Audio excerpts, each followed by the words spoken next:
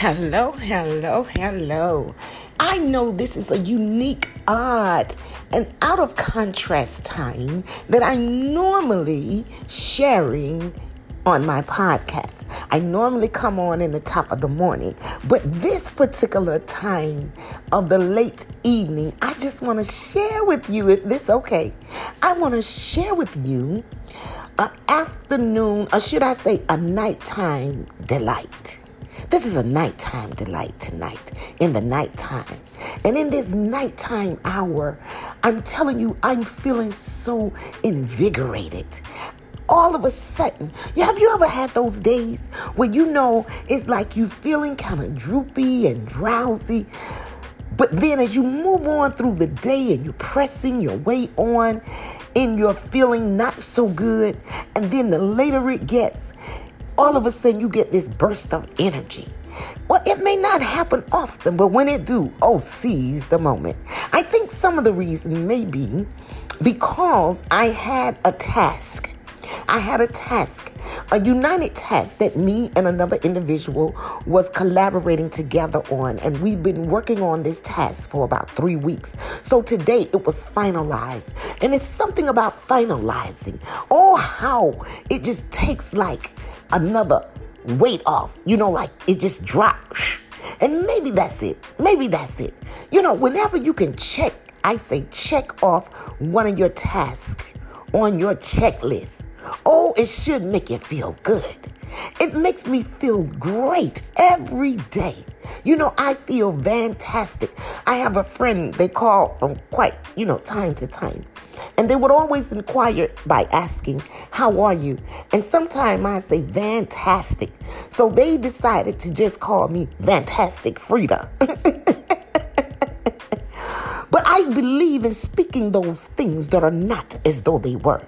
I believe in speaking those things that are not as though they were. I need to speak this one more time into your spirit. And I want you to grab a hold, even if you're not feeling your best right now. Even if you're discouraged, even if you despair, even if you're dismayed. I want to speak right now into your life, to speak those things that are not as though they were. And I guarantee you, the more I did not feel so good earlier today, but the more I kept saying that I'm going to keep telling myself I feel fantastic. And even though it came later in the day, I begin to feel fantastic. I want to speak right now to you. Encouragement. I want to speak courage. That's the word I want to use.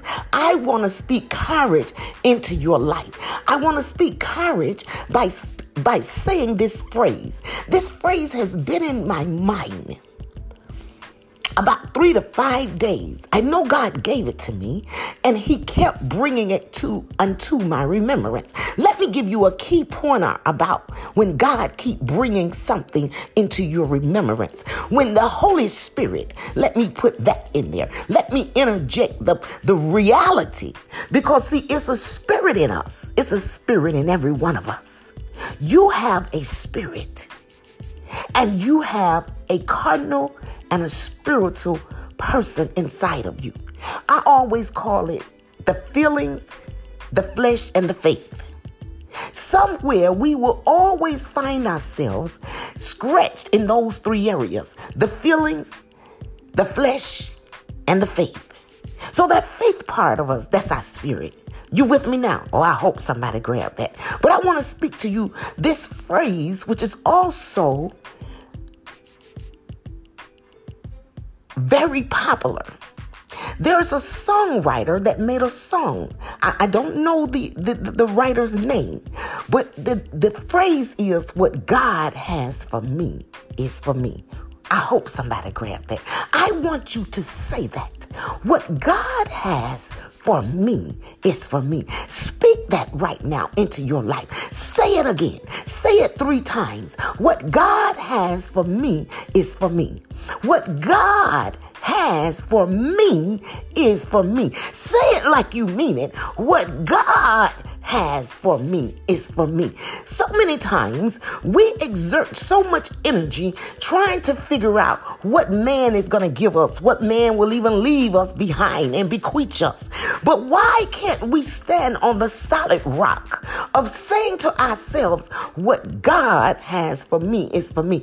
I tell you, I can give you a testimony, but I'm not going to do that right now. When I remember saying that to someone who was trying to get me to stay out of town a couple of days, this was back in 1991. And there was supposed to be some assets divided among myself and my siblings. And one of them said, well, sis, you need to stay. And I remember looking at him. We were sitting at a table on the front porch. And I said, bruh, what God has for me is for me. And I have allowed that to rest, rule, and abide in my life. This is why I tell people oftentimes, I don't need to compete and compare, because I have stood on the solid words that what God has for me is for me. I want you to know and understand this tonight, is that your present does not define your future. Oh, I hope somebody grabbed this. Your present condition of despair, discouragement, disappointment, it does not define your future. I asked a young lady about 3 years ago, I believe, or at least 2 years, I know. She came to me, she was very distraught, and she was in a situation where she just had little hope. But I began to ask her to speak into your life that your present condition does not define your future. And I said, I want you to say that 3 times. Your present does not define your future. I said, what you're looking at today does not mean your life will be like that next year, next month, or next week, or even maybe the next hour. Your present does not define your future. So she's quoted it 3 times. And I want you to know today that her condition from 2 years ago has changed 360, where she was down to 1 car. Now she got 2. Where it was down to 1 income and no income. Now it's 2 incomes. And I'm telling you, God has moved miraculously in this young lady's family. But she took a hold of that word, and she allowed that word. And whenever she would have her moments and we would speak periodically, I would remind her to say that your present does not define your future. I want to just share a little bit about courage with you tonight, because I'm really wanting to bring forth this message live in color. But I was sitting here and I felt so innovated. You know, I'm thinking about all the grandeur of God's beautiful work in spite of what's going on, in spite of many people facing challenging times and changing times. As the universe and even the world, it offers us more advancements. Isn't that something? We have more advancement in this world and universe than ever before, but yet we are facing so many challenging and changing times. But in this universe and this world that offer all these advancements, we can choose to make connections in places where we once, it was like a far off dream. But now, it's a reality. We can go virtual and talk to people. Well, once upon a time, it was not so. And yet, in spite of all, we are encountering more uncertainty of what tomorrow may bring. You know, I try my best more than ever to live in humility, to stay humble and grateful, as I truly know how. I'm truly here for you. I am here for you. And I send blessings right now to your home, to your family, always. I many times, I even move behind the scenes in many ways. But long as you know when you are walking in your purpose. See, you don't always have to be on the platform. For many years, I would turn down invitations to go in a pulpit and be on the platform. I just didn't feel that was my calling. And when I began to establish WDGS, I remember I had to go to a community council meeting in the city where I established my initial license. And I had to speak before a panel. And the people asked me because I said it would be an online ministry. And they said, well, are you going to bring traffic into the neighborhood? And I said, no, it's going to be via phone and via online. And they said, well, how do you know? I said, because I want to cater to the people, to reach the people who are not out and about, the ones who are non-church goers, the ones who don't go in the buildings. Now, mind you, this is way before the corona. Oh, I hope somebody grabbed this. And I didn't know at the time there would be a corona because this was 2017. But even then, God had ordered my steps to create a platform that didn't put me in a pulpit. Oh, I hope somebody grabbed that. Not knowing that the setup was a come up. Oh, I hope somebody grabbed that. So I began to initiate online ways of reaching people even before the corona hit. But this is not me or myself now. Let me say, God orchestrated me to do this. Because when I first started telling people, and I remember even telling my pastor, he was like, well, I don't know, an online Bible study. I said, yeah, and over the phone and online. But see, this is the thing. When you are led by God, what God has for you is for you. Oh, I hope somebody got that. There'll be times I will move behind the scenes in many ways.